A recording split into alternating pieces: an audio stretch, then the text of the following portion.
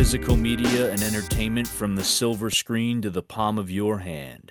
What is going on, everybody? Welcome to another episode of From Screen to Shelf. My name is Will. I am joined by my esteemed colleagues, Gabe and Chase. October's over. Halloween season is behind us. No. It is now November. I know. It's okay. It'll be back before we know it.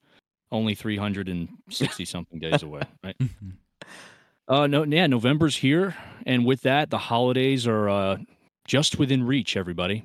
Holidays are within reach, as well as the new year, 2024. And with that, major changes coming to the physical media landscape on the horizon in 2024. Best Buy announcing that they will be exiting the game of physical media. What do we think about it? Are we worried? Do we even care? We're going to talk about that and a whole lot more here on From Screen to Shelf right now. Gabe, take it away, brother. Best Buy. So like Will said, Best Buy just recently announced that they are going to be getting rid of physical media. So predominantly DVD, Blu-ray, 4K Blu-rays from their brick and mortar stores. I think that starts first thing 2024, right, guys? From what the earliest, said? Q1 2024. They never came out and confirmed that part, I believe though. As soon as quarter one. Yeah. So maybe there's some flexibility there, but we don't know beyond that. Yeah, so should we be worried? I mean, I know we're all going to kind of give our thoughts on this, and we've talked about it briefly before. Best Buy's always been a very big player in the game. I mean, at least in terms of like physical media, steel books. I know that they have a lot of like exclusive releases that come out. And a lot of people just they order from Best Buy. They're like going in and actually getting that experience. But in terms of being worried, I don't think it's that doom and gloom that a lot of people are taking it as. A lot of what's been going on the past few years or over the last decade in terms of like transitioning with sales, a lot of this is just we're getting used to and acclimated to ordering things online. Everything is being ordered online, and that's just kind of the way things are right now. So when someone like Best Buy is saying, hey, you know what, we're not going to carry these items in the store anymore, the first thing I think about is just kind of like, okay, I may not be able to get the slipcovers I want, you know what I mean? And maybe I can't like inspect the steelbooks for damage when I'm purchasing them. But outside of that, I'm not really losing anything else in terms of the purchasing experience, because everything else, a lot of the other releases, like standard releases I just purchase them online. And I've been used to purchasing these things online for the past few years now. And then Best Buy really was the only one I would actually go into the store to, like I said, like look at the slipcovers, look at the steel books. And I wasn't doing that with Target. I wasn't doing that with, Walmart for sure. I wasn't doing it with any other retailer. I even have some local retailers here where I live, and they even let you purchase stuff online, and they'll ship it to you. So you don't even have to walk into their store. And these are like, physical media stores that sell vinyl, movies, Blu-rays. You can walk in the store and buy them. But I'm even used to ordering online there too. So it's not that doom and gloom, at least for me. I think that the dynamic in terms of purchasing physical media has already shifted for me. I think it shifted several years ago. But this may be a personal thing. I'm not sure. Chase, like, what do you think about it? Like, when you hear Best Buy isn't, carrying physical media anymore, is that a big concern to you? Kinda, yes and no. Not like in the global scale of like, purchasing power. Like, after Digital Bits on October 12th broke the news, and then they came out on the 13th and then confirmed it, he did a follow-up article, and I can't find exact sources, but I will trust what Bill Hunt says. They only accounted for 4% of physical media sales. So in the grand scheme of things, whenever you're counting pennies and stuff like that, like 4% is still a decent chunk of change, but it's not game changing, if that makes sense. Whenever you have Walmart that accounts for anywhere between 46 to 48%, right? Now, whenever you're comparing that to Walmart, that's literally nothing, right? Somebody else is going to come in, pick that up. Especially when it comes to the exclusive steelbooks, that was probably a huge loss for them on certain aspects, because they have to acquire that exclusivity. Some people are probably coming to them and saying, hey, we want to do this, and this, but they have to buy so much in bulk. And, of course, with not trying to lambast anything, but with the way they ship things, the returns, the defect rate and stuff like that, it probably accounted for a good chunk of loss, right? So, on a personal note, yes, it sucks because have the fortunate ability to be 4 or 5 minutes away from a Best Buy.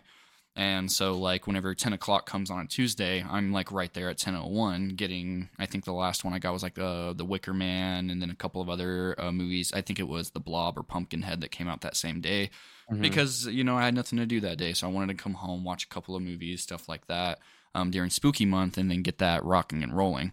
So I'll definitely miss that, just in a personal aspect, just because I also had the pleasure of having a Blockbuster near me that didn't shut down until that final wave of shutdowns. So, I didn't lose that for a while. I had Blockbusters around me for a good while. So, Best Buy became that bridge for me, every Tuesday going in, seeing what would, be rocking and rolling. So, yeah, pretty much like you said, going in there, finding the ideal one, stuff like that. And then I got to know people. So, if I put in like an online order, they were like, yeah, I know how this guy's going to be if we don't get him the right one. You know what I mean? So, that sense of relationship and stuff like that, I'll definitely miss it. And I know other people haven't had like the best pleasure of having that experience, but I've had nothing but pleasant experiences with the Best Buys that I go into. Yeah, for sure. So I'll miss that for sure. But, also the one that I've had is still really well stocked. The thing that I will like to say is like, to our point of Q1, that feels like even though they necessarily did not come out, at least with the report I'm looking at, that Best Buy came out and quoted after Bill Hunt broke this, I'm not seeing any confirmed official end. It does look like that will be coming sooner rather than later, because I always did have the pleasure of being like, I'm not going to order online. I'll just go in that Tuesday and get it. I've missed out on Blue Beetle, which is now officially out of stock, and that was probably my most anticipated Steelbook. Exorcist, Prey, which fortunately has been coming in and out back online. It hasn't been delisted like Blue Beetle got delisted, I think, yesterday or the day before. I've never had to deal with that full frontal. The Best Buy I have has always been great. I can check it at 8 a.m., put in my online order, 2 hours later, go and get it. So that's how it's personally going to affect me. But I'm sure we'll segue into it where it seems like Walmart is going to be picking up a little bit of that slack. So we might still have some hope in regards to same-day purchases. We're going to talk about Walmart. And you brought up a good point, too, just in terms of, I forgot that aspect of it, like the convenience of it, where like if you wanted to get a movie like that day, I know there's been times where me and my wife are like, oh, like let's watch whatever movie, and I'm like, oh, I'll just go pick it up real quick at Best Buy on the way home.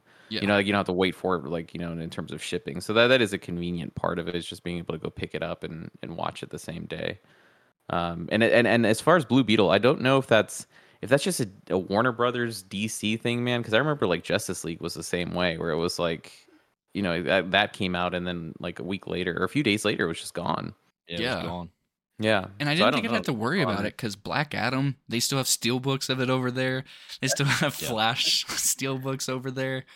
Really? Yeah, they still have the Flash ones over there at this one I go to. So I didn't think it'd be a problem, especially a lot of people weren't talking about Blue Beetle. And it wasn't like really like highly regarded from what I understand. I didn't go see it, but yeah. That's kind of weird. Now I'm sure like probably if you look on eBay, it's probably like what, $100 or something. God, somebody scalped all of them. Yeah, the convenience is definitely like a big factor. Will, what about you, man? When you hear Best Buy? Yeah, I mean, I agree with most of what you guys said. For me, it's been a love-hate relationship with Best Buy as of late. So it is bittersweet, like to piggyback on what you guys said about being able to go into the store and physically pick up a copy on release day. I mean, yeah, I'm going to miss that. I'm going to miss taking a ride out there. I have one that's probably 20 minutes away from me. And then I have another that I'd say is probably within 35, 40 minutes. So not too far. So I've had options in terms of Best Buys. I will say the one nearest to me was hit and miss with stock, and has been for the last several months anyway.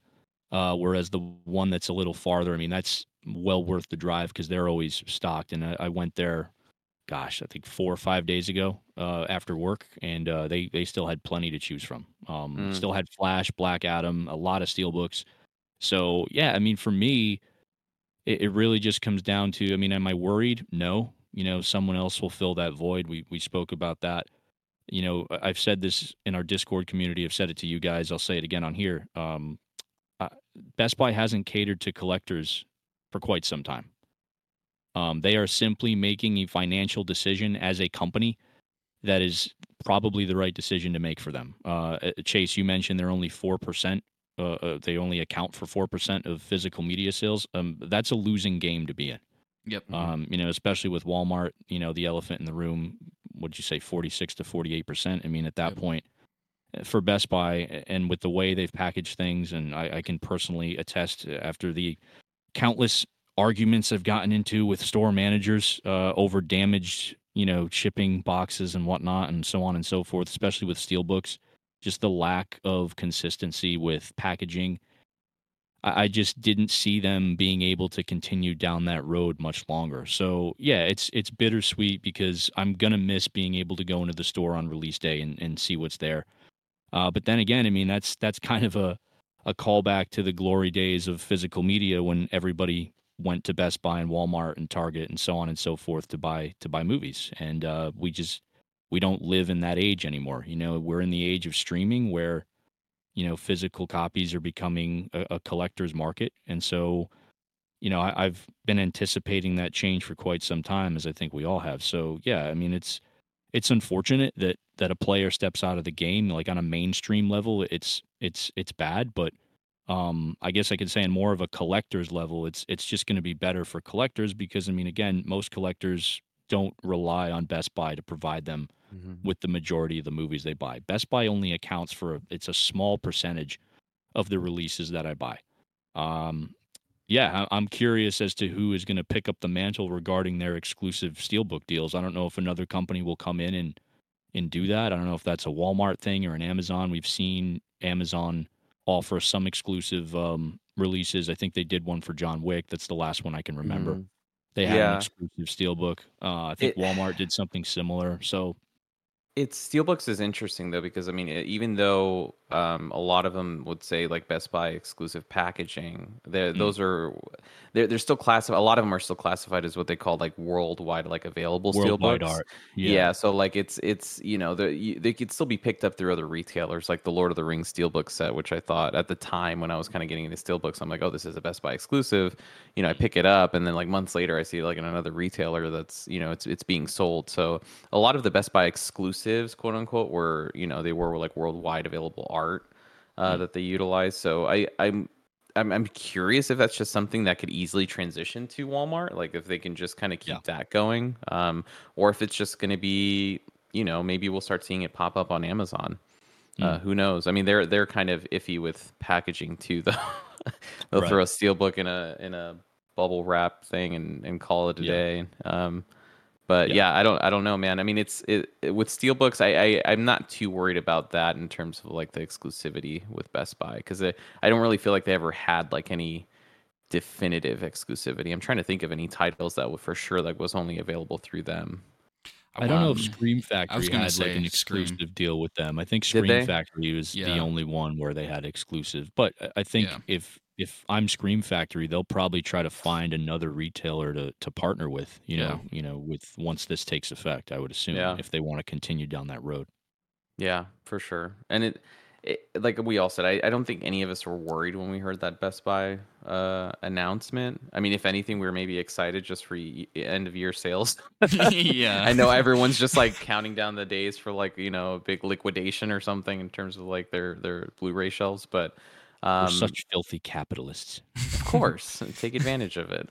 But I mean that goes into. I know we're going to transition into. I mean, Target. I don't. Did Target ever like really announce that though, or is that something that downsizing you've just been kind of observing? Yeah, like so it's kind of. I actually went in preparation for this. I have like a lot of Targets near me, almost more than Walmart's.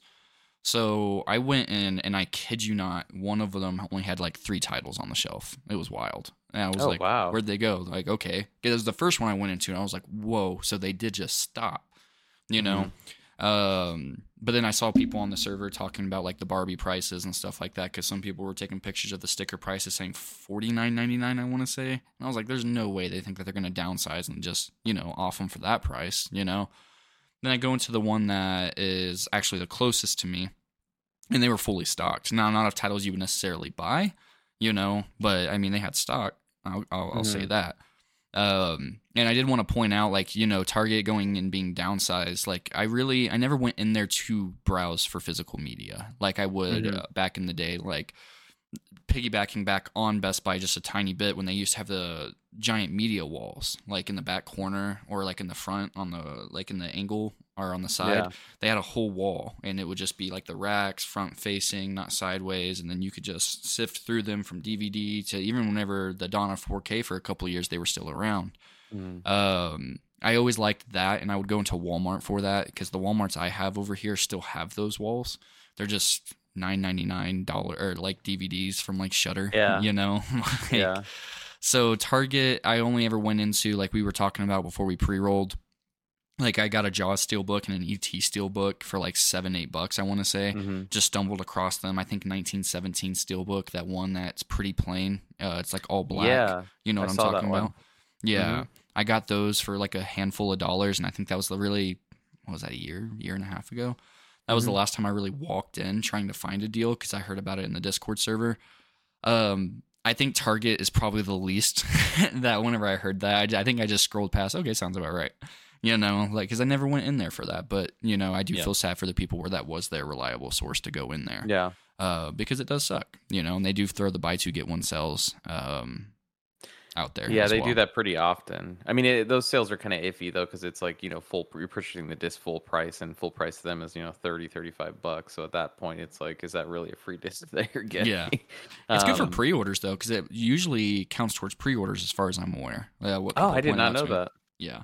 Oh, yeah. I mean, actually how I got Texas Chainsaw was through Target with the pre-order, because I was able to use it on the pre-order, so I actually saved a bit of money on the slipcase. With that. So that's smart. That I did not know that. I mean, Target for me, it's kind of like what you said, Chase. It was always like I'll do some shopping. I never went in there with the intent of like buying movies. I would do shopping, and then like on the way out, I'd be like, oh, let me see like what, if they have any sales for movies. And sometimes they'd have some, crazy sales on like steel books and just stuff that they're trying to get rid of. And that's all Target ever was to me, at least. I know recently they've been shrinking down a lot of like their movie stuff. But they've been increasing their vinyl stuff, which is interesting. Like the movie stuff is going down, but then like at my Target, there's like 2 aisles of like vinyls, and I'm like, this is crazy. I mean, and that's awesome for people that collect vinyls, but I don't think Target ever was a big player in terms of like the physical media market. I think that they sold them there, and that was it. And like what you said, Chase, a lot of them, you'd have these racks like right outside the cash registers, like for the new releases, and that was pretty much it. Like you'd literally just buy them like on your way out, like, oh, okay, impulse, let me pick this up. Yeah, and that was it. But it doesn't surprise me that Target's getting rid of it. But did they ever officially announce it though, or is this just kind of our own observation? Just downsizing, as far as I'm aware. There was nothing whenever I was researching before this that said they were like exiting it completely, like Best Buy. Just massive downsizing. I believe they're still going to do online orders at the very least and fulfill those. That's at least what I know. That Target's pretty tight-lipped about that. It wasn't like Best Buy where the next day they were like, yep, this is true. Target's been pretty tight-lipped, but I do believe they did come out and say something about it, but it was just verbatim downsizing is what I heard and read. And Will, what about you, man, with Target? Was it ever a big thing for you? No, I shop at Target occasionally, but I've never, in the past several months, I've never even looked at their media section. I forgot that they even carried CDs and vinyl there. When you said vinyl, that kind of like, I was like, oh, maybe I'll go and check that out. But, and that's, it's good for vinyl collectors. But yeah, I will say the last experience I have ordering physical media from Target was Texas Chainsaw. So, and, before that, I hadn't ordered for a while. Someone actually told me they do like the buy one or buy two, get one.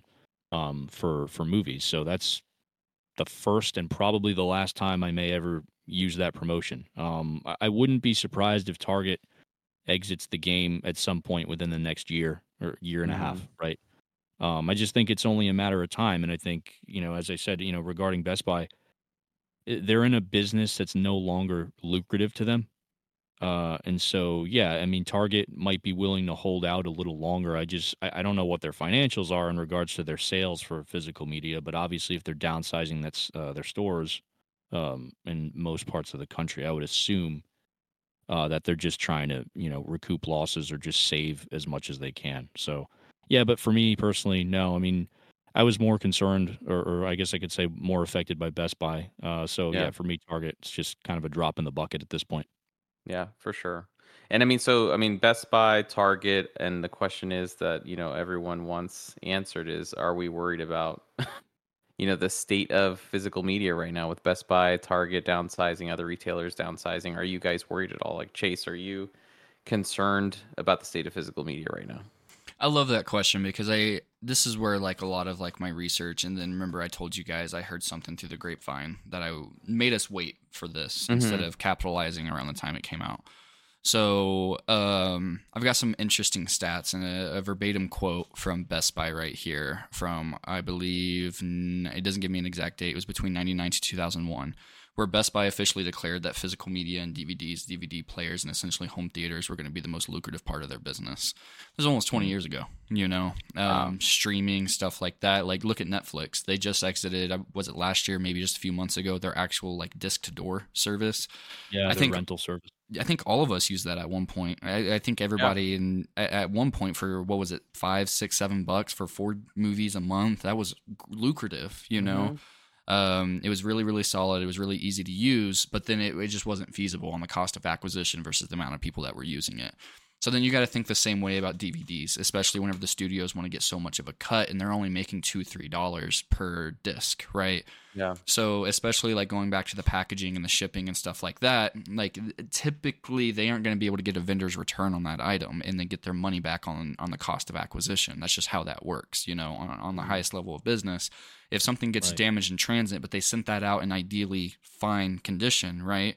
That's up to the manufacturer, the distributor, whoever ended up receiving that item before or prior to shipping to market vendor return, so that way they can get their margins back on that item. So let's say like the Halloween set, right? And I've seen some of those come in pretty damaged, right? And the Jurassic Park set, that's retailing for anywhere from $80 to $100. So most people or most companies, Best Buy in this instance, their cost of acquisition is probably 60 to 70. They aren't making much, right? Once you consider labor, shipping costs, and everything, they're probably looking at a margin of $4 to $5.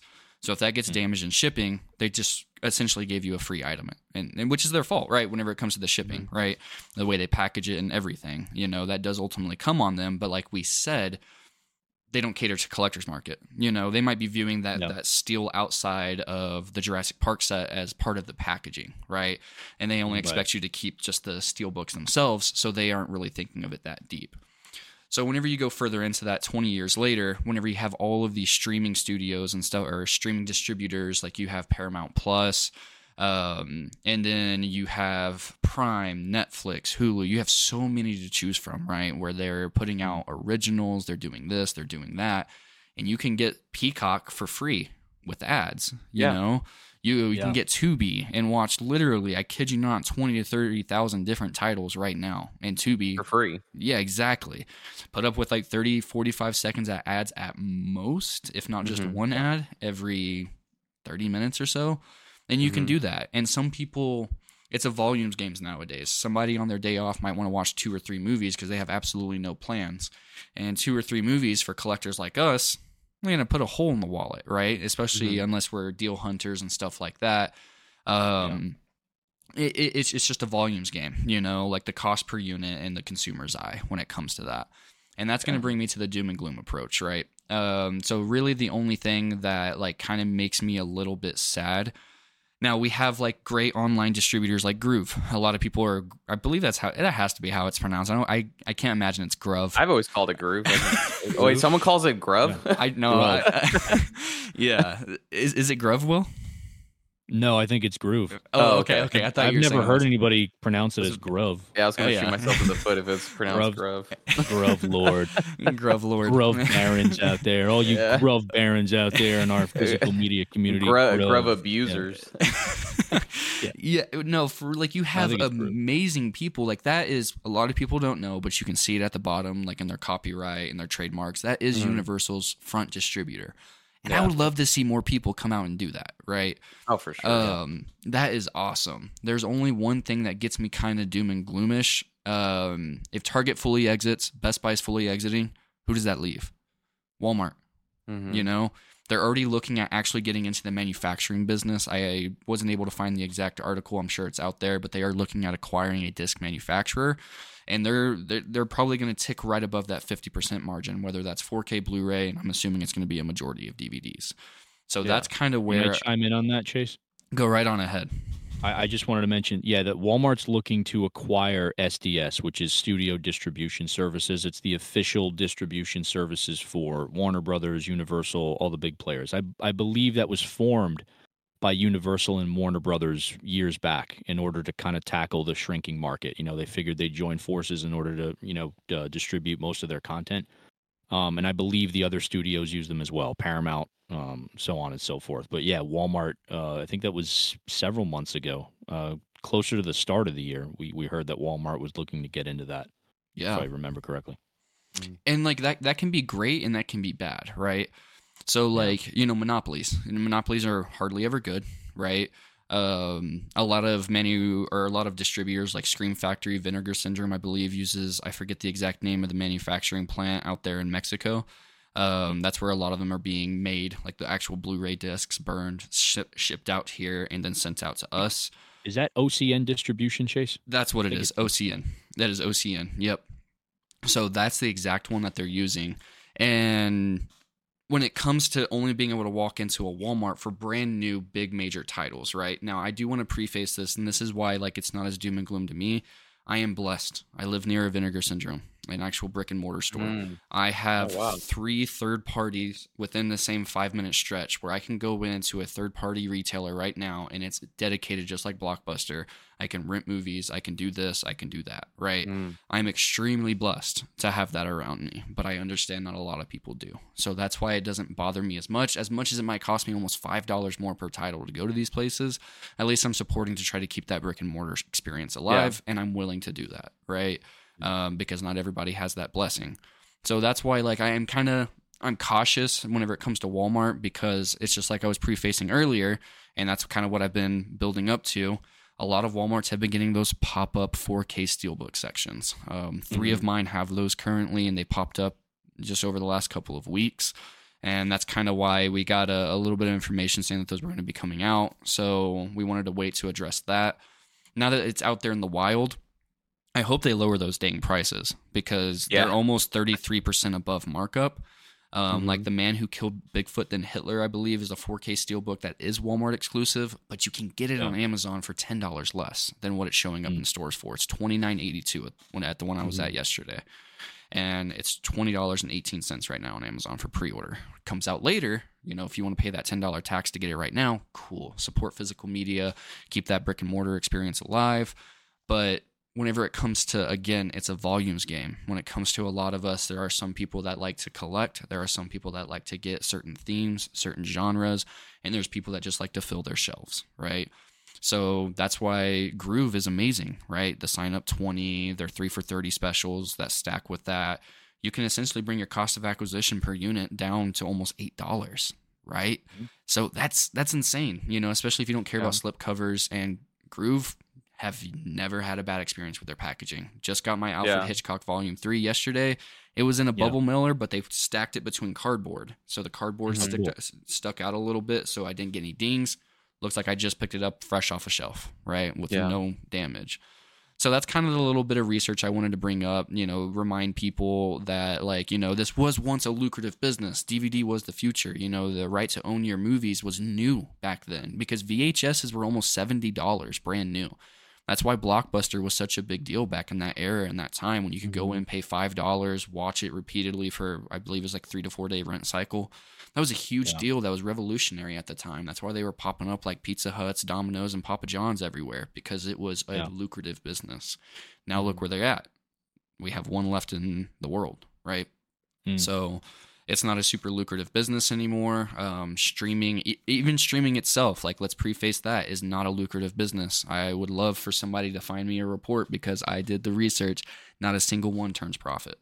I believe No, Netflix turns a small Netflix profit. Yeah, Netflix isn't a continuous. At least a report from last year. I think it was on YouTube. they're I saw still it on losing John money. Campia's story. They're still losing money. Yeah, John Campia did a report. I think that they're just in a constant revolving door where pretty much they're evening out or losing money. So like they're putting, Yeah. they're buying all these like movies and these shows and like starting these big projects, and then they're high budget. You know what I mean? And then they just invest in all these different properties, but they don't churn a profit in terms of their subscription, so they're just kind of evening out the whole time, which is Mm-hmm. at the end of the day, you do that for a few years, it's like how long can you really sustain that? So Netflix for sure definitely just kind of evens out. I Yeah, don't know about the other ones. I mean, it'd be interesting to see, like, because I think WB owns HBO Max, right? I think that's the yeah, yeah. case. Yeah, that's Correct. Warner Yes. Brothers Discovery. Yep. Warner Brothers, yeah. So like I don't know how different that is when you have an actual, like, studio that actually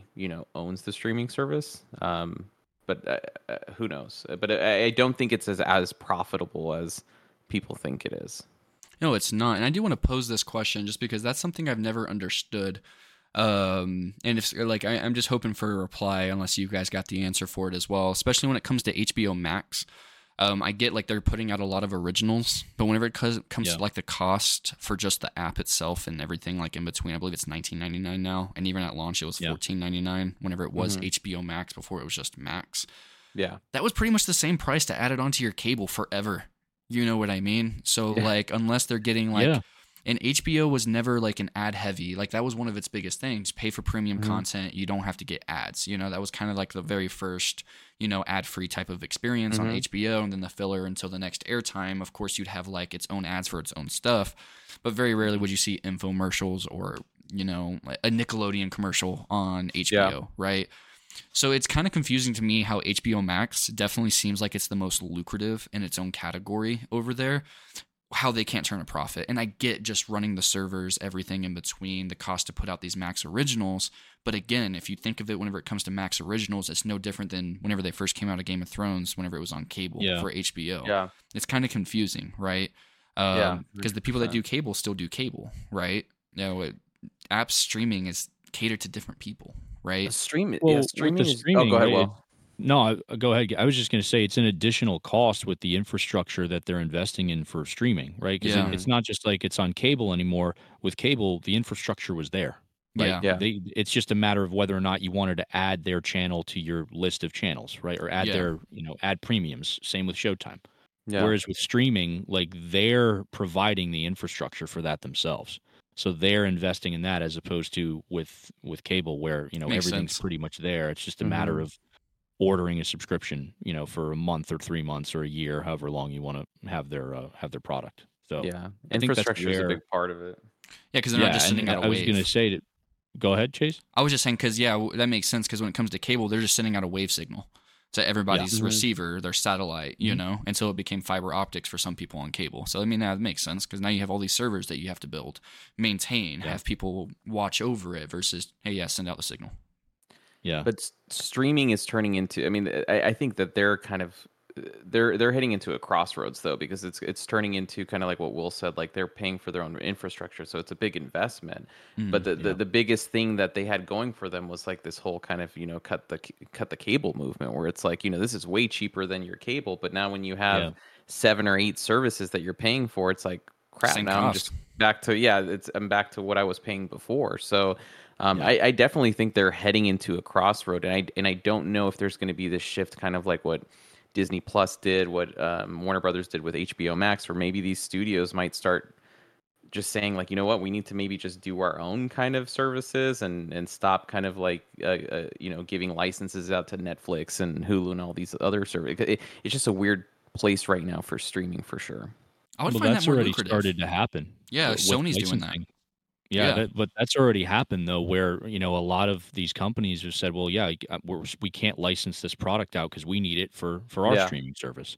So it's kind of turned into this whole proxy war over content, essentially, where everybody wants their own stuff back to be able to use it to beef up their streaming services. And Gabe, what you said, where it's like streaming is becoming like the new cable in a sense, Mhm. where it's just been interesting to listen to the conversation, especially from like more of my casual friends and acquaintances over the years, where now, I'm hearing like, yeah, I got to pay this much for another streaming app. It's like most people just want one or two, which is what it used to be. It used to Yeah. just Mhm. be Netflix, and you could get everything you wanted or most of what you Mhm. wanted, right? In terms of mainstream movies, and a lot of people like to watch old movies. Now, Yep. one could say that's an argument for physical media. It's like, well, if you want to watch old movies, your favorite movies, just buy them, right? But Yeah.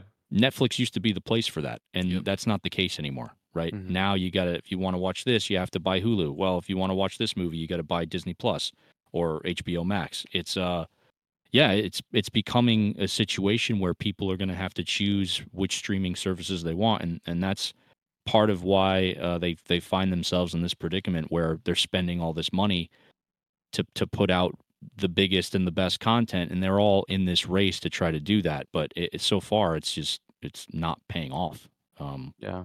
As you've talked about, I don't think any of them have made money other than Netflix, and even then, as Gabe mentioned, it's a revolving door. So yeah, it's a weird time in the industry, and especially with the strikes still happening in Hollywood and all that going Mhm. on. A lot of that is over some of the streaming rights, and whether or not actors and crews that work on these projects, if they're ever going to see a percentage of that revenue from streaming, which is interesting because there's revenue, but there's not profit right now. So Yeah. now And the studios have to deal with that, right? And where, the industry wants a piece of, I should say, the crew members and the actors, they want a piece of that, right? They want a piece of Mhm. that pie. So that's another challenge in addition to having to also deal with 6 or 7 competitors within the space. Mm-hmm. Yeah. And it's interesting how this is all kind of like interlinked because I know we were talking about I think we are talking about that Hot Wings episode with Matt Damon, right, where he was talking about Hmm. why can't they make kind of like more smaller independent projects anymore Oh theatrically? yeah, yeah. And he pretty much talked Yeah. about, how the DVD and Blu-ray, like how that was just a massive, profit for these movie studios. And now that you've taken that away, they can't really invest all this money into these smaller projects because it's like there's not going to be a turnout in terms of like the physical media portion. So I sometimes I wonder if this is all going to kind of go around full circle where it's like, okay, streaming, like we can't make profit from it, right? Like I mean we're just kind of Yeah. like breaking even. um like is it going to turn to this thing where it's like, okay, now physical media starts becoming a thing again because people are realizing like I'm paying for 20 different streaming services, Mhm. and I can't get all the content I want in like one kind of location. So I wonder, I mean, that's me being too optimistic, but it could turn into this thing Yeah. where, we start straying back to kind of physical media and more independent theatrical releases because like I just don't know how long the system can be sustainable for. That's a big part of it, Gabe. But what also is a big concern, and people are starting to see this more and more, is these companies removing content just Oh Yep. yeah. randomly, without reason, out of the blue. There was a big thing with Sony doing that months back. Hmm. They've done it with like video games in the gaming industry. That's happened a few times, but they've also done it for, I guess, I don't know if it was Sony or one of the other companies. I think it Sony was is for Sony, where PlayStation. yeah, people had purchased these movies. They Hmm. had these movies in their libraries, in their digital libraries, so to speak, Hmm. in the cloud or whatever you want to call it. And Sony just, one day the content it was just gone. It just wasn't Yeah. there. It's not And you ownership. had Yeah. no, it's not. I mean, and this is one thing we've said thousands of times, and we've all heard it before, that physical media, when you buy physical media, you Forever. own it. It is a copy, Hmm. but it is your copy. That is Yep. your copy. You can watch that. You can take it with you wherever you go. You can watch it whenever you want. They cannot take it away from you. And that will always be the benefit of having something physical in your hands that you can touch and call your own. So, and we're kind of seeing that with when they make moves like that, where they just take things down. And I think that happened with South Park too. And nobody could watch South Park for a while. And then now, Mhm. I think it's on Hulu now, but Or Max now. that's obviously become much more of a concern in more recent years. Yeah. Yep. When it comes to those 100%. licenses, it's become bidding wars. You know how much Max paid for those I can't distribution imagine, rights man. on Yeah. South Park? And then then it gets become even to like a bigger measuring contest because then you have Paramount Plus that owns the actual rights, like Mhm. Viacom and stuff like that under Comedy Central. They were Mhm. mad that they went and distributed that deal and they limited it, I believe it was 5 or 6 episodes instead of like the typical 10 to 13 episode seasons. Yeah. That's just dumb, just to Mhm. limit somebody out. Like, yeah, it's just that's why like streaming just gets agitating, and that's why they've been Yeah. getting All these it's specials. doing all it's doing is punishing consumers at the end of the day. I Mhm. mean, Yeah. that's who suffers the most is the people that are paying for these subscription services, and they're told that, yeah, you have all these options, but you really don't have all these options. There's like an illusion out there, or was for a long time, that, oh, well, streaming, I don't need physical media. I can just watch it on streaming. Like, yeah, you can watch it on streaming until you can't, until they Yeah. decide that they just don't want to license it anymore, or the Mhm. company that was offering the license decides they want it back, which has happened, countless times in the last 2.5, 3 years, since all these companies started coming out with their own streaming platforms. So, yeah, it's definitely a wild time right now for streaming as well. Yeah. And Do I you feel think like it's it's doom gonna and be gloom? interesting. What's up? I was asking Will, do you feel like it's doom and gloom?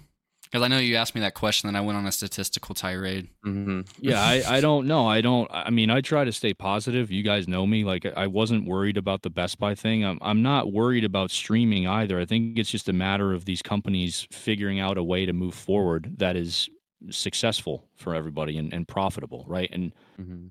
I knew it's going to take, maybe it'll take longer. It might take a few more years for this to work out, right? I mean, but if you want to call it a free market where all these companies are competing, the ones that are successful will be the ones that are successful. I think the traditional studios realized, especially this year, and we talked about like Oppenheimer and Barbie, they need theater chains to make profit, right? Yeah. Because if the streaming services haven't been profitable, theatrical releases have been profitable.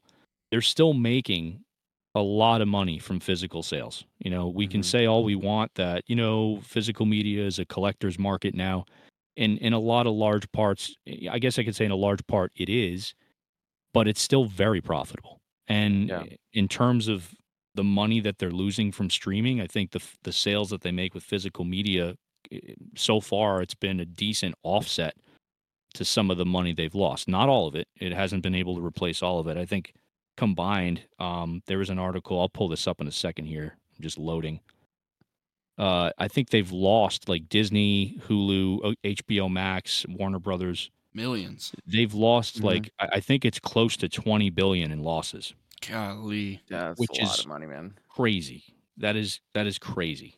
But like what you Think said, about. well, it's it is still profitable because when you have Yeah. Disney releasing Mandalorian, WandaVision, Prey, which is that Hulu exclusive, like they're starting to release these things that would they told us would be just predominantly exclusive to those streaming services. Now all of a sudden, a few months later, it's like, hey, you Mhm. guys can buy them on physical. I think that they see a market there, and there are some numbers there that are influencing to do that. They're not doing that out of the kindness of their hearts. Yeah. They're not doing it Yeah. because we asked for it. It's because they know that there's a profit there. So Yeah. I think that's I think that's one aspect to be optimistic about. It's like we're seeing a lot of these they're supposed to be exclusive streaming titles, and now all of a sudden they're coming out on physical media. Yeah. And if I could piggyback off of that point, like with theatrical releases and physical releases, at least, and this may not be the case. I'm not entirely sure how it is behind the scenes, how they divide those profits, or how those profits are then reinvested or spread out amongst their resources. But if you release a movie theatrically, in the Mhm. case of Oppenheimer, that is revenue that you are making directly from that theatrical run, right? Whereas with streaming, it's not like you release one movie on streaming and people pay for that movie necessarily, unless it's a case in which, like Amazon Prime, for example, rents certain movies. Like I think an HD movie on Amazon Prime is like $3.99 or something like that. It's like Mhm. $4. So that's a situation where studios are making money directly from somebody renting, or in this case with physical media, purchasing that product, or in the case of theatrical movies, ticket sales.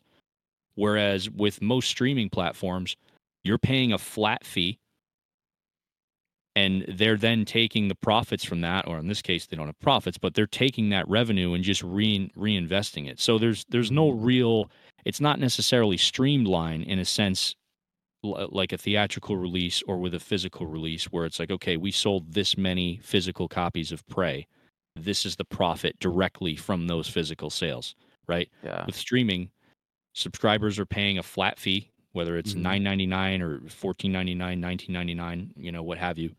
And that revenue is then spread out amongst all this different content. Yeah. Right. Exactly. So it's just harder, I think, to kind of track. Right. And I'm sure these companies, obviously, they have internal statistics and data and reports. But I just think it's easier to look at a theatrical release or a physical release or rentals and understand, okay, well, they're making profit from that. And that's why they've come out and said, theaters are still important, because obviously movies like Oppenheimer and Barbie, they're still bringing in a lot of money. And studios look at that as a way of offsetting a lot of the losses they've had with streaming. That's why we've seen in a lot of these trailers, specifically for newer movies like Killers of the Flower Moon, exclusively in movie theaters and then streaming. But it's available on streaming, or will be soon. I don't know if it is yet. But there's a reason why there's been this push to release movies exclusively in theaters, at least for a period of time before making them available on streaming, because studios know that even though it's a traditional method, they're still making more money with those runs than they necessarily would make from streaming. It's pure, and I know we want to get into demographics here in a second, but with theatrical releases, it is pure profit. I had spoken to someone who worked kind of like higher up in the theatrical chain in terms of how it worked, and this was years ago, but it's probably still the same thing now, is that when you release something like Oppenheimer, the studio is making, let's say, I don't know the exact numbers, I'm just kind of making these up, but like they'll go to AMC and say, show this movie, we're going to take like 90%, 95% of the as profit, and we'll pay you the other 5% the first few weeks it's out. And then the longer the movie is out, that starts transitioning to the theater making more money, and then the studio taking less of a cut as time goes on, because most people see the movie, within the first month of its release. But it works out for everybody, because when everyone's going to see a movie that first month, they're buying concessions, they're buying all this stuff, at the actual theater. So it works for everybody. Whereas like what you described with streaming, man, it's just kind of like, you're paying your flat fee, and that's being dispersed out to all this different content, all these different licenses. So it becomes kind of like this, this money game, and it's very difficult to kind of keep track of and manage. So theatrical releases are definitely still the way I think studios can churn a big profit. It's just they're not investing the time or effort to do so. So I know we want to actually talk about local demographics, like how kind of like physical media sales have been impacted by our own individual markets. I know we all live in different parts of the country, but we wanted to get someone's insight first, I think, from a user. It's from our Discord community, right, Chase? Yep, you got it. We've got Mr. Forsympyro from our friend from across the pond, otherwise known by his government name of Chris. So he will be joining us. There's a lot of really cool insights. He's been doing a lot of research. He's very excited to join us and give us, because a lot of people don't realize this, but a lot of what we enjoy here in America in the physical media community is from across the pond. So he's done a lot of research, got a lot of cool insight, and he's ready to talk all day about what he sees over there. Sweet. And we'll bring him on just to get that insight, because I think like what you said, we don't see that here in America, but also I think what happens internationally, I think it's good to know, just because it could always impact us too at the end of the day. So let's bring him on and let's talk to him. Awesome. Without further ado, here's Mr. Chris. All right, everybody. We have Chris here with us from across the pond. As you guys were listening before he joined us, we gave you our insight, our personal taste, flavors, how we feel about Best Buy, how we feel about Target, with Walmart's market share and everything, how we kind of feel that's impacting us personally, and how it's going to impact physical media, streaming, theatrical runs, the whole 9 yards. So without further ado, I want to open it up for the state of physical media over there in the UK to Mr. Chris, how he feels like how it's either blooming, how it might be dying. I don't like usually saying that, especially, you have a lot of studios over there with Studio Canal, you have Arrow, you have Second Sight. You've got a lot of things that we import over here just as much as you import our titles over there, you know? So how's it looking over there for you, my man? Well, if I'm honest, it's actually looking pretty good at the moment. I mean, every day there seems to be an announcement. Doesn't show any sign of slowing down. I know people have been collecting since VHS, Laserdisc to DVDs and then Blu-ray, and it doesn't really seem to slow down that much since the peak of Blu-ray. Interesting. Wow, yeah. I think it's been doing pretty well. Okay. Because over here, we were just talking about, at least over here in the States, Chris, just, how, I mean, it's been this huge transition and push to streaming, which I'm sure over there, obviously, streaming is probably pretty big too. Yeah. But what do you think is sustaining it over there? Like you said, like it still has this kind of like pretty good outlook. What do you think is sustaining that? I'm not sure. Normally it's more older people buying physical media, and it's normally actually DVDs. Mm-hmm. And we have a place called HMV, which is where most people, I would have thought, would buy their physical media, and they've basically been pushing 4K more. My local place has quite a wide selection of 4Ks, even more than DVDs now. Oh wow, Wow. more so than DVDs. Yeah, probably. And they've got a whole what's it called, sort of boutique label section and horror movie section. They're Okay. pushing So Blu-rays and 4Ks more. So I'll Strangely, pose- they do sell more DVDs though. Interesting. Okay. Apparently. So let me pose this to you, because whenever it comes to like the Discord and the Reddit, we always like to say like build a sense of community here, because my favorite saying is I can't go with my new Terrifier 2 steelbook and go run to my neighbor like, dude, look what I got. You know what I mean? Is it easier for you to have that kind of, hey, what DVD did you pick up? What Blu-ray, what 4K did you pick up? Is it easier in your neck of the woods to start that conversation with somebody than it might be, where we're all three located? Good question. Not really. Okay. Mm. I mean, a lot of my friends watch a lot of movies, but they just watch it on streaming. Okay.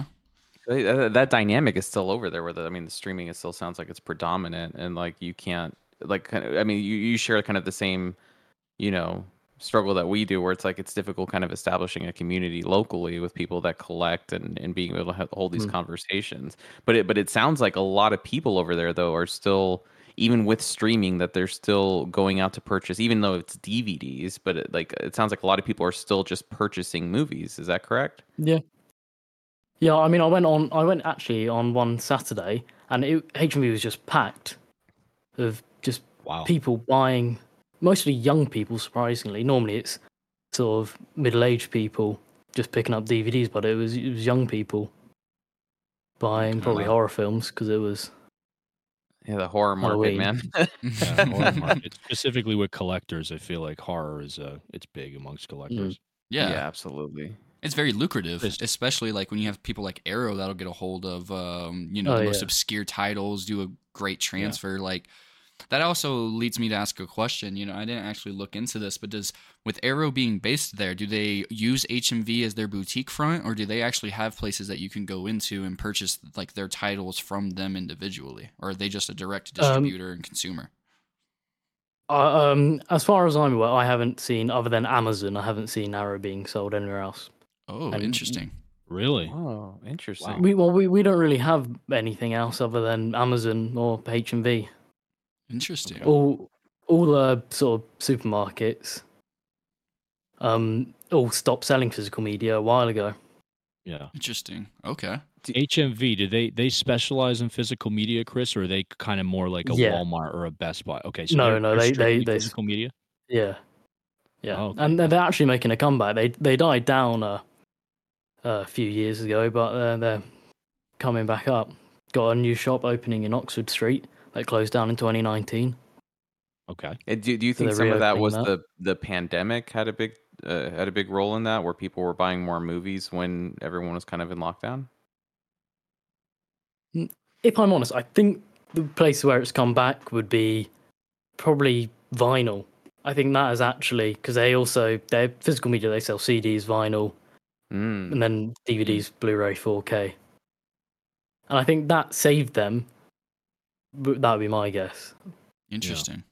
That's so interesting. It's so mean, it different makes from sense. here too. I mean, like vinyl, that makes sense because it's a huge draw. Just like back in 2022 mid-year, you had 4K reach its peak, right? Which kind of had its highs and lows based on the graphs that we've looked at and we talked about earlier. But vinyl has been overtaking CD sales massively. Ever since it's made a huge comeback. People like that vinyl sound. I did ask them, and they, the people at work HMV, they said they probably sell about equal vinyl to CD.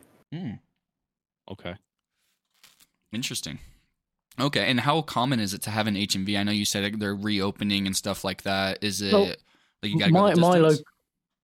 My local one is only a 15-minute drive. Okay. Not bad. So it's about 2.3 miles away from me, and then the next one's 6 miles away, and then 9 miles away. So they're pretty close. Some people, if they live in the middle of nowhere, probably can't get to one. Yeah. Yeah. And you might just be unfortunate. But it sounds like, I mean, when you're listing like 6 miles, 9 miles, I mean, that's a lot of different, at least for me, where I'm at. And I don't know, maybe for Will and Chase too, but that's a lot of just like physical media stores in one radius. Like for me, it's like, I have one in the middle of the city, and then, 20 miles out each way, maybe even 30 miles out each way, there isn't another one. So the fact that you have one 6 miles, 9 miles, 12 miles, it sounds like there's quite a bit of them. Yeah, I just checked now. My local one's 2.3, 7.3, 9.4 miles away. That's pretty solid. And I understand the stretch of there, a city with a lot of history, or, country with a lot of history. I apologize. Country with a lot of history behind it. Things are going to be, it might be a little bit harder to navigate, kind of like where I live. 2 miles can be a while, but if I go a different way, 2 miles, I can hit a lot in one area, just because of where I'm located. So that definitely makes sense. So I would love to pose this other question to you, just because we kind of preface that a little bit. I imported that Hellraiser set. I imported that Psycho set. Arrow does great work out there. And it doesn't seem like it's, you still have to go through Amazon, or I'm assuming through them directly to get those Arrow titles, but not brick and mortar physically. So how easy is it? So for example, we have Diabolic here. We have Grindhouse Video. We have Atomic Movie Store. We have some great third-party sites that I definitely wanted to shout out, where, for pretty much the same price, they've got the import fees and stuff. Do you have anywhere else online where you can get that Godzilla Steelbook, the upcoming Black Hawk Down, any of those Sony ones, where you can get them for a little bit easier kind of dollar to swallow than paying $17, $18 due to the restrictions for imports and the taxes and regulations over there? I mean, not that I know. There's one company that I know of called Film Treasures, I think. But they're sort of quite expensive. I don't know if they have sales. So what I've been doing is I'm just buying them on Amazon. Okay. Because you get free shipping. Oh, even on imported titles, you can, because when I go through Amazon, I got to pay $17 to bring Wait, that's a big over there. Yeah, that's a benefit, it sounds like. I can order from the US store, then I have to, the US Amazon store, then I have to pay shipping. But I can order from the UK Amazon website an American title shipped from America and won't have to pay any shipping. Nice. I was like, you got a benefit we don't. Yeah, man. When I try to switch it up on mine, it's I'm getting hit with that shipping pretty hard. Yeah. So I ordered I stupidly ordered the Godzilla Steelbook, 1998 Godzilla Steelbook for £38. It's about 43 here, right? Yeah, I think, exchange rates. And then it was broken, so I sent it back, then ordered it on the UK one, and it was only $29 including shipping, which was free. Oh, I wonder how that works. I wonder why that happens over there, not over here. Yeah, we're being punished. Yeah, we're jealous. The exchange rates don't make sense always. It's like Fright Night when that was £10, so I got that for £25. That's not obviously equal exchange rate. Interesting, but it seems for sure over there, there is some, like what you said, a lot of. I mean, you have a lot of the they're called HMV is the store. Yes, HMV. His so you have voice. Stands for. Oh, okay. And so you have quite a bit of those, and like you said, they're pretty. I mean, they get packed. They get pretty busy, and you have a lot of people buying physical media out there. But there isn't any distinguishing factor that you can kind of identify that is pointing people to buying movies over there. Because at least for me, on my side of the states, it's rare to see someone in a physical media aisle. Sometimes it could just be me. Most of the time, it's just me. You know what I mean? I don't really see a lot of people picking titles up. but there is some kind of something different going on over there where a lot of people are shifting towards going to brick and mortar stores, but it's not something like you can kind of identify yourself. No, probably not. Don't really. No, I don't work there. That's interesting. That's super Wish I could though. That'd be fun. I'd like to pose this to you too, Chris, just because I know you said it was kind of okay that you wanted to bring this up a little bit, but it looks like physical media collecting was passed through the bloodline. So how does your lineage see the transition and the easy cost of acquisition and the shift of the landscape? Kind of see how it's heading, how it's going. Like if because your whole family collects physical media, as far as the conversation we had, right? Well, yeah, it's most my dad. Yeah. Who has been collecting since VHS and then Laserdisc, all the way through to 4K, and yeah, so he thinks that is going well as well. That sales are good. Okay, that's pretty. Your solid. dad has to have a conversation with my dad. He doesn't buy any 4K. He just continues to buy Blu-rays, even though I've told him many times that the resolution's much higher. I've told him the perks of HDR and Dolby Vision, but he's just and you get brand new remasters as well most of the time. Mm-hmm. Yeah, that's a big thing for me. And then you also get the Blu-ray included on there. I mean, I don't know. It took me a little while to get away from those shiny blue cases to like the pure black. You know, the blue just looks nice on a shelf. I prefer the black, to be honest. Yeah, it looks cool. I do want to also bring this up. So according to UK laws, you cannot, which would also kind of be a cool American law with what we've been seeing with the Warner Brothers releases, where you can still find digital codes that are expired, but you can't redeem them. But on the case, it's advertised as coming with one. UK laws prohibit any type of perishable good, as far as I'm aware, from being included in something along the lieu of physical media. So if, let's say, they find a lot of backstock, let's say they find 100 copies of what's one, Dune. I don't know why that's the one I'm thinking of. Say you find 100 copies of Dune, but all the digital codes are expired. That is technically a civil suit that the company could be facing, based on my research for UK laws. So do you remember a time whenever digital codes used to come with that? Do you find it kind of inconvenient that you can't build a digital code collection? Because I always like having the backup. I'm not a digital code watcher, but I mean, if I'm out traveling, because sometimes I travel for my job and I might be away from my physical media collection, it's nice to be able to pop open the 4K or something, just sign into my Apple TV, my YouTube, because I have movies anywhere. But it doesn't seem like you can reap that benefit of that. How do you just stick to purely physical media? Do you double dip and get some digital sales going? I don't think I've only ever used the digital code once. Okay. Wow. And that was to watch San Andreas at school. So it's not a predominant thing over there. Because we don't get them anymore with our 4Ks. Yeah. The only digital codes I have are from American imports and Sully, which I got in the UK. Just completely at random. Oh, so the codes here work over there. I haven't actually tried, probably should. Oh, okay. It doesn't sound like the digital code thing is a big deal. No. Not a deal breaker. Yeah. I mean, I've never even thought of it to be a deal breaker. And meanwhile, over here, we have people scavenging through codes, asking for codes. Like it's a totally different culture over here. People see codes on there on a 4K haul, and they're DMing people asking them, "May I have that?" Oh, it's so weird. It's so different. Absolutely. Well, any questions that you may have for him? Any questions, insight? Yeah, I mean, I'm interested. You mentioned that, I don't know if I heard you correctly, Chris, but did you guys, you used to have digital codes there, or was that never a thing? Okay. We used to have them for Blu-ray. How long ago that was? Oh, only for Blu-ray. Yeah, I mean, I've got some Blu-ray sitting next to me there. Actually, the Alvin and the Chipmunks box set. Yeah. And they all come with digital codes. Nice. Yeah, that's so interesting. Yeah, it says Blu-ray DVD plus digital codes. Well, digital copy. But everyone over there with the digital code, it's like, I don't care. Not important. Yeah, I mean, I don't know anyone who uses them. Fair enough. And you I mean, guys there watch probably movies anywhere? is. I probably just don't know Oh, them. go ahead. Oh no, go right on ahead. I was just curious if like Movies Anywhere, because I know Movies Anywhere doesn't extend up to Canada.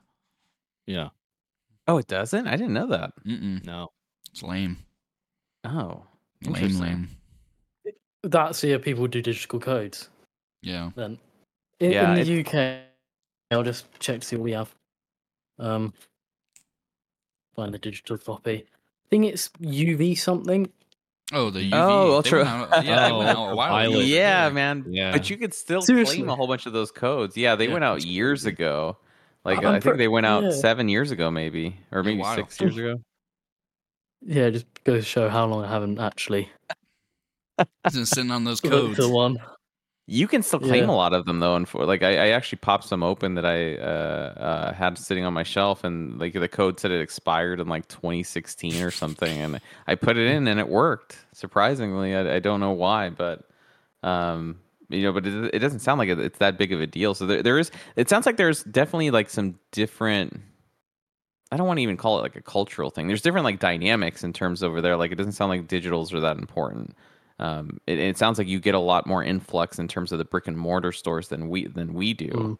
But it doesn't sound like there's any like identifiable variable as to why, which is pretty interesting. Maybe that's just kind of like maybe it's just been a norm over there for quite some time. I mean, we had it as a norm too, so I can't like. It's hard for me to kind of differentiate what the difference is between over there and here in terms of why physical media it's still strong over here. It's still strong, but it's we have a lot of these kind of doom and gloom discussions sometimes about where it's headed. Yeah. It yeah, Chris, because it's. I want to ask you about. Oh, go ahead, Chase. No, go ahead. I was just gonna continue. No, I was going to ask about Film Treasures. Is that an online retailer only, or do they have physical locations? Because I know As you far- mentioned HMV and Amazon are pretty much your main go-tos over there for movies. But like over here, we have like Vinegar Syndrome has a couple pop-up stores. Chase has one near him. I have one about an hour and a half away. But that's pretty much it for brick and mortar, other than soon to be gone, Best Buy and Target. But I was just curious about that. Yeah, as far as I'm aware, it's online only. Okay. I'm assuming they do a lot of like boutique stuff out maybe then, more so than like mainstream releases. I'm gonna have to check them out. That's interesting. I mean, H&V to me is just great because it does everything. Yeah. Do you get anything cheaper? Like the second sites, are they pretty much the same thing we pay, but just we pay the import fees like for Studio Canal, Second Sight, and Arrow? You pay the same penny for penny, just no import fees? I mean, the second site stuff is currently £28, which is... I can't do that maths in my head. Don't know what that is in dollars. No, so that's for like the big box editions, you can get them for £28? Is that No, that's just those are that's collectors? just standard. Oh, one. okay. I'm about to say, yeah, you've definitely got the hookup Jason's over like, there. wait a Then. minute. Yeah. Yeah. Just look at H&V right now on the Yeah, what is online. that? Like $35 US, I think. Yeah, about. I think it's 1.2 conversion rate, but it goes up and down because sometimes I try to articulate it. That's why I go through Grindhouse now.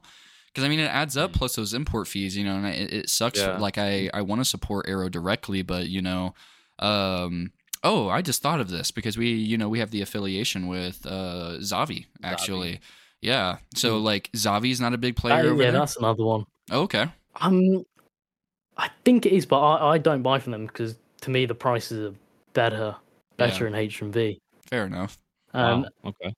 they're just not that competitive, really. Okay. Mm. Yeah, because they own Arrow. And yeah, and you can't go in and go to a Zavi shop. There's no brick and mortar stores that I'm Gotcha. aware of. Okay. Fair enough. I'm actually looking Even if up I'm Film ordering it on- Treasures. Oh, go ahead. Even if I'm ordering online from H&V, I will still order it into the store because it's just easy to go collect it, and I probably will buy something else in store. Yeah. Just the impulse, yeah. Yeah. Do you guys have to? I don't know why, and correct me if I'm wrong, Chris. I think it was another YouTuber I was watching that collects Criterion. Do you guys not have like access to Criterion there, or do you have to import it? We do kind of. I think we have some Blu-rays, but now I think starting October there's 4Ks officially released in the UK by Nice. Criterion, So you guys are just kind of playing catch which up a little bit are with some of the after 4K hours and releases. yeah, Interesting. Yeah, I mean, it sounds like the UK is starting to kind of like. I mean, I remember a few years back, like Criterion was like this. Like it was at least from what I was reading online. Like with the UK, it was difficult to kind of get some Criterion releases. I mean, they have probably about a 1 meter shelf space, which is 2 levels, just for Criterion Blu-rays and DVDs. I'm not sure if they do DVDs. I haven't really looked into them, but yeah. And then 4Ks, we got 4, which is After Hours, the Guillermo del Toro, Pinocchio, The Last Picture Show, and something else. Can't remember. So there's still like a whole bunch like Citizen Kane you guys don't have, or the others that just came out. Like those haven't been made for the UK yet. Well, we do have a Citizen Kane, but I think it's Studio Canal. Yeah, because they did the Studio Canal one. That box Studio looks Canal cool. owns the rights. Yeah, it does look pretty cool. Yeah. Yeah, but it's interesting that the sales are just like. I mean, it sounds like you at least from your perspective, like you're very optimistic in terms of the sales and how physical media is performing over there. I mean, at my local HMV, there is getting the problem that there's not enough shelf space anymore for the new 4K releases. Interesting. Man, that's so weird hearing that here, at least over here. Meanwhile, we're wishing we had those options here. Man, we're dealing with shrinking shelves. We're dealing with a lot of these retailers. They're getting rid of the stuff, and it sounds like over there they're like, well, we need more shelves. We need more shelving space. I'm sure they can buy Best Buy's They don't old always shelves. have everything in stock. Sorry, what are you saying? Oh, I was saying, I'm sure HMV will be willing to buy Best Buy's old shelving that they're gonna probably throw away. Ship it overseas, man. And Chris, it sounded like we kind of went through some of our questions that we wanted to ask, but it sounds like you had some points too that you had written down in terms of what's going on over there in the UK. Is there anything that you wanted to bring up that we haven't asked you about? Not really, other than just what I really think the future of physical media would be. I just wanted to say some stuff about that. Yeah, tell us, man, because we just went through it. We actually, right before you got on, we were talking about the state of physical media, like our personal outlooks on it. But I mean, obviously our perspective is, confined to what we see here in the States. So, I mean, we'd love hearing your perspective in terms of what you're seeing out there in the UK. I mean, yeah, personally, I think you probably would agree with this, but they're moving towards more boutique labels releasing catalog. Yeah. 100%. Things, and I think that will definitely be the future. I mean, brand new releases get released by studios, and the rest will be dealt with by boutique labels. I mean, that does mean that companies like Shout Factory will have to probably, open stores in the UK. That would be nice because can't get any of that, or Kino Lorber. Do you guys? I mean, this is for you, Chris, too, and Chase and Will. Do you guys see that happening, like Shout Factory and Kino, and like those branching out over to like the UK? I definitely see Kino Lorber. I know with Shout, Studio Canal owns a lot of the rights in the UK that Scream Factory, for some of the Scream Factory stuff here in the US. So that'd be an interesting. Yeah, I would just wonder how that would work with the licensing and the rights issues. That would be my main. Yeah, that is the biggest problem, though. Yeah. Yeah, that's why I had a thing about the licensing issues being a bit of a pain. Right. It's funny, Chris, because I mentioned earlier, I'm looking up Film Treasures, and it looks like they're kind of like, I mean, what we know here in the U.S., like Diabolic DVD, Grindhouse Video, Orbit DVD. They're kind of like more boutique focused distribution companies. So it looks like Film Treasures actually distributes a lot. They have Arrow, obviously Severin, but actually have like Vinegar Syndrome and Scream Factory as well, which is interesting. Yeah, they got Blue Underground and stuff. Yeah, Blue Underground, which is a favorite of mine and a lot of others. But so it looks like they're kind of providing that right now. But it'd be interesting to see moving forward if things continue on that trajectory, like whether or not more like independent mom and pop shops pop up over there. I mean, yeah, I think brick and mortar stores would be best thing. to get imports from. There used to be a place near me that my dad was talking about in the probably 90s where he would get imported laser discs from. That's pretty cool. Are there a lot? Because I know we were asking about HMV specifically, but do you have a lot of just kind of like what Will was saying, like mom and pop shops that just kind of sell physical media? That's just kind of what they do. Like they like Not own kind of really. like small Really. businesses. Okay, so that's not. I mean, we used to have. I mean, this was like 10, 15 years ago, but here where I lived, there was quite a few of them, and then they started kind of trickling down as time went on. I think most of them are gone, unfortunately. So like the only one here, at least on my end, is Zia Records. That's where I buy a lot of my like physical media from. So it sounds like HMV is just kind of taking over that space, and that's where everyone goes right now. Yeah. I think definitely people do still shop on Zavi online Mm-hmm. because they do quite good steelbooks Yeah. Oh yeah, they do or great exclusives. steelbooks. But yeah, We were kind of bummed when I'm we not. stopped shipping them over here. Yeah. Yeah, I heard That was a about big that. thing for us. Yeah, that But stinks. yeah, as a person who doesn't really collect steelbooks, mostly just buy standard releases.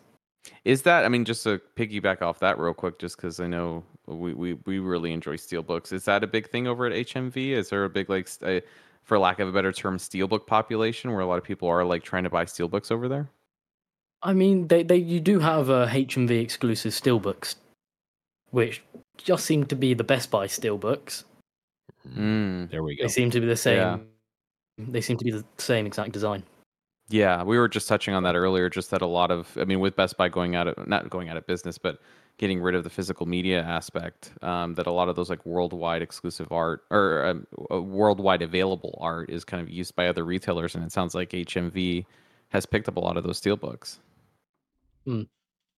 Yeah, I mean they're labeled H&V exclusive, but they're obviously just. That's so interesting. I Cool. wonder why all these retailers do that. Why does Best Buy do that? Why does HMV do that? I think that the French side, I think it's FNAC. Yeah, FNAC. yeah, they say. I think they say the same thing too. I don't know why they call it exclusive when it's not. Yeah. Like I'm looking at the H&V website at the moment. You got Guardians of the Galaxy Volume 3 H&V exclusive, The Flash H&V exclusive, Rise of the Beast H&V exclusive, and Mm. Yeah, you guys they had a. Oh, go ahead, Chris. every single sort of release nowadays that is a brand new release does get a H&V exclusive. Like I guess what happened with Best Buy. Yeah, I think there was one exclusive though that we didn't get. I think it was when Last Night in Soho came out. Oh God. I think you guys had some like, I think it was like if it was like a steel book or it was like a slip with a steel book. I think you guys had that. We didn't get that whatsoever. Yeah, I haven't seen that before. It's not for sale at the moment currently, unless it's Zavi. Well, let's Interesting. go buy some of Yeah, Best I mean, Buy's it old sounds stock. like you sound a lot more. I mean, we're optimistic as well, Chris. I think like even with a lot of like the doom and gloom stuff that you see on social media and people are making videos about, especially with Best Buy announcing they're getting rid of physical media. We were kind of just talking about how we don't see it that way. We don't see kind of like this doom and gloom perspective, at least on our ends, and it doesn't sound like you see it that way either. And if anything, it sounds like it's thriving over there. Yeah, I mean, there's new releases still coming out every day. If it was dying, I wouldn't expect them to be releasing stuff, even from studios releasing catalog releases. Yeah, Like or the Warner seeing Brothers. or HMV being packed on Halloween. Because over here, it's everyone's like, oh, what streaming service has this horror movie or that horror movie, and we don't see people flocking to the stores buying Halloween themed films, but over there that seems like that's the thing. It's like it's Halloween time, we're all gonna go to HMV and buy some movies. I may be wrong, but I think in the UK we have a smaller selection of stuff on streaming. I don't think we have as many titles on Oh. streaming. That makes sense. Maybe that's the variable then. Yeah. I mean, we're talking about this variable that we can't pinpoint. Maybe that's what it is that you guys don't have a lot of licenses in terms of what you're available to stream. So people are still kind of flocking to physical media as a way to kind of get the releases that they want. Yeah, a lot of the movies that I want to watch, they're not on streaming anywhere, so I have no choice. Interesting.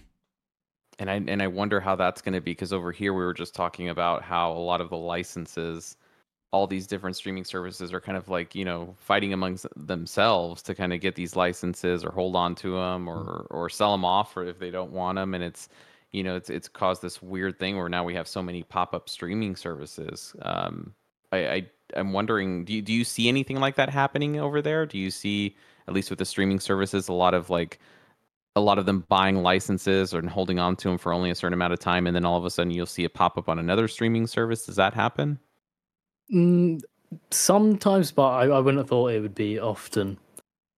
We obviously used to just have Netflix, and then you had Prime, and then now you're getting sort of Paramount Plus, and now you're getting Lionsgate streaming service, who are now beginning to do their own.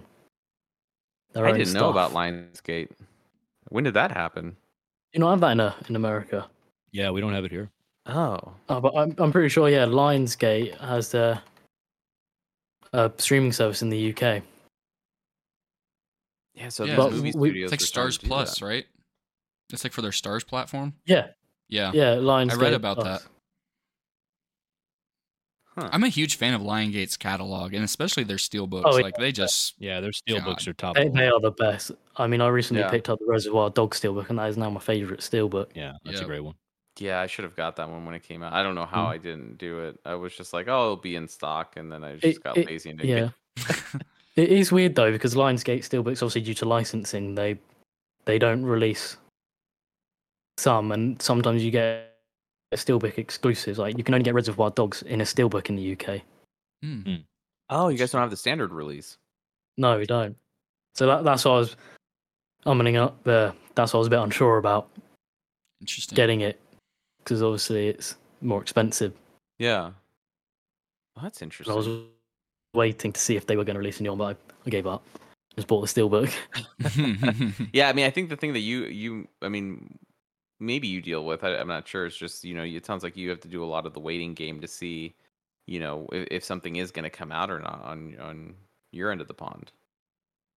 Yeah, I mean, one thing that I find really weird about is the new Disney releases and how they're being released.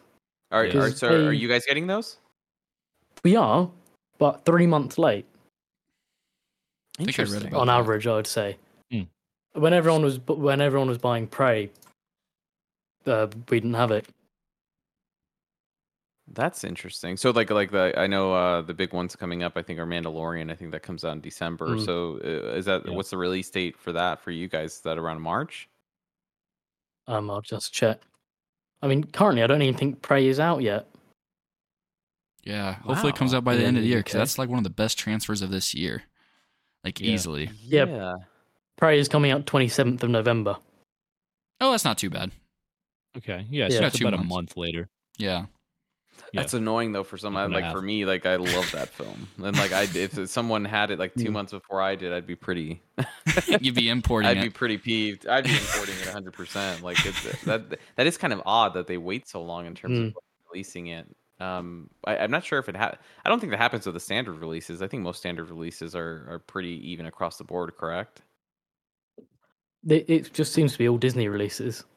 So the Prey normal one is 27th. Guardians of the Galaxy came out October 3rd, which I think is a month late. Guardians of the Galaxy 3? Yeah, because that one. What'd That you came say, out Chase? I think your mic went on mute. Oh, Chase, yeah, your mic is. No, my mic's on. For some reason, I got to like lick it to talk for some reason. Because I've been making commentary, noticed it doesn't come on here. But I was going to say, didn't Guardians come out like August, late July? Yeah, I think that came out a while ago. Yeah. At least for me.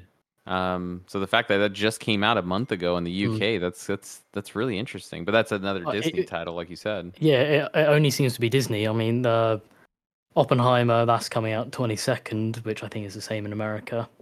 Yeah, okay. I think it's the last week of November for us. Could be wrong. Yeah, I think that sounds like it's pretty the end of the month. standard. Yeah. Normally comes out on a Monday here.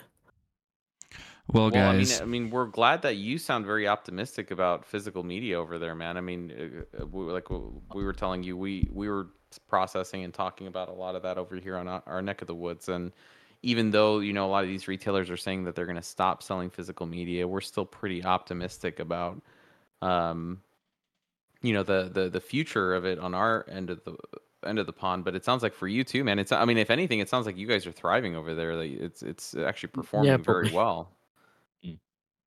Well, I don't know why I was expecting kind of like an Australia situation over there, where I know a lot of people in Australia are like, oh yeah, they're stressed out right now. They're pulling their hair just trying to get a release. So I was like, I wonder how the UK is. But I mean, it sounds like you're doing, if anything, I mean, at least in terms of brick and mortar stores, you sound like you're doing better than we are. Yeah. I mean, yes, for me, just HMV just saved it. Wow, that's awesome. The big one. So without HMV, that would be. I mean, if HMV ever for some reason went out of business, that would be it for you guys. Yeah, it would make it a lot harder probably to buy stuff, and that would then sell less. Well, if you ever talk to HMV, maybe you can let them know that we're very interested in them opening up stores here in the States. I mean, they used to be in Canada. Oh, really? They're actually owned by Sunshine Records. Oh, yeah. Rangers of the Black Gate always talks about them. That's like one of their best. That's equivalent. Yeah, because that's like their best bet for getting physical media in Canada for the most part for a decent price. Yeah. I think they just, it's owned by some Canadian man who was rich and then also owned Sunshine Records. So I think it is under that. And they used to have shops in Canada, but sadly had to shut them down a few years ago, I think. It reminds me of when I'm looking at HMV. I was just out of curiosity, just Googling pictures of it. It reminds me of, and I never knew how to pronounce this store, so I'm sorry if I'm butchering it. Do you guys remember, like, it was spelled FYE? Yeah, I have one near me. Yeah. Yeah. Oh, you have one there? Yeah, like, all of them on this side of, like, man, really, all of ours went out of business. And HMV very much looks like that store. Like, they look very similar. Yeah, the closest thing I have to that here is Newberry Comics. I don't know if you guys have any of those near you in the States. Yeah, that's like our version of FYE. But we used to have FYE here. We had a few different stores, but it's been years. Hey, yeah, we had one in Florida. I went to go see my parents in Florida one time, and they had one at the mall over there. But yeah, on the West Coast over here, I haven't seen any. HMV owns FYE aesthetically. Yeah. Oh, that's cool, man. Well, I'm glad that it's not a doom and gloom situation over there, Chris. And that you guys are very optimistic in terms of the outlook on it. I mean, I guess the only scary part is like what we said, where we were just talking about that HMV. It sounds like that they're the main player in town, and if something ever happened with them financially, that would be a little bit of a scary situation. But now it doesn't look like that's happening. It was a few years ago. It was quite unsure because they went into liquidation. Oh, really? What year was that? I'd probably say it's like a couple years ago, but it'd actually be 10 years ago. Okay. So at least someone bought them out, and they've been doing okay ever since. And, it happened in 2018, actually. Apparently. So it was right before the pandemic. I thought for some reason that happened during the pandemic. But it sounds like whoever purchased them, I mean, they know what they're doing. They went from being bankrupt to, I mean, it sounds like they're pretty profitable right now. Yeah, they seem to be doing pretty well. Another thing that's probably helped them is they're now selling sort of memorabilia. Oh, that's cool. And like T-shirts and little figures and very expensive plushies. Yeah. I think these physical media over here though too. Yeah, they're kind of like starting to transition into, like what you said, statues, toys, T-shirts, like anything that's like kind of, in the physical media realm, I guess. Like I think that's good. They're kind of transitioning into those other markets, because if it's just music and movies, I think that plays it a little risky. Yeah, I mean, I know some people don't actually like it because they're selling rubbish, apparently. Overpriced rubbish, because it's just sort of toys and stuff. Well, not toys, like action figures and... Yeah. Wouldn't even call them that. props my stuff. my perspective is if it helps keep them open. Yeah, exactly. Yeah, keep doing it because when you rely too Mm. much on one thing, if it's just physical media, that could be a risky business. So, it sounds like they're doing well. It sounds like you're pretty optimistic about the outlook of physical media over there, man. We appreciate you coming on and kind of sharing some insight in terms of what's going on over there because obviously we're just kind of we're in our own little echo chamber here where we just kind of see what's going on in terms of the states, but we don't really get a lot of insight in terms of what's going on internationally. I hope I'm not too optimistic. Hey, I don't better think than that. doom. Yeah, man. I mean, we want as much optimism as possible. So the fact that it's sounding good over there, I think that kind of boosted our sense of optimism on our side of the pond. So Yeah. we appreciate you coming on, Chris. Thank you so much for contributing, man, and giving us that No insight. Thank you so much, Chris. We appreciate I don't know if there's you. anything else you guys wanted to touch on, Chase, Will, before we close out. I was just going to ask Chris if you could share with the listeners what's your most anticipated release. Is there anything you're looking forward to before the end of the year? I am quite looking forward to the Child's Play box set. Heck Oh, yeah. That's a good one. Yeah, we're waiting for that here too. We're eager. Yeah, for that I've already imported the American version of the first one, Shout Factory, because we don't have that in the UK. Right, the 4K for that. You guys couldn't get it over there. Cool. Yeah, I mean, it's mostly I just want stuff that hasn't been announced yet. Yeah, I want a lot of 20th Century Fox titles. That's a whole show right there. Yeah, that's a whole different, I think, podcast, man. Where we could talk about that for another 2 hours, probably. But yeah, as always, man. I mean, Chris, we appreciate you so much for coming on and giving us that insight and also sharing some of your time because I know you're probably really busy. So we appreciate you coming on, man. Thank you so much. No problem. Thank you so much, Chris. Appreciate you. What'd you say, Chase? I think my mic gave out, but I was saying thank you so much, Chris. Appreciate you. And we appreciate everyone else for listening. Thank you guys so much for tuning in, and we will catch you next time. Later, everybody. See ya. Bye, physical media. Bye from the one British person. There you go. Thank you, Chris. Bye from surprisingly not rainy England. Well, that was a bitch, but now it's done.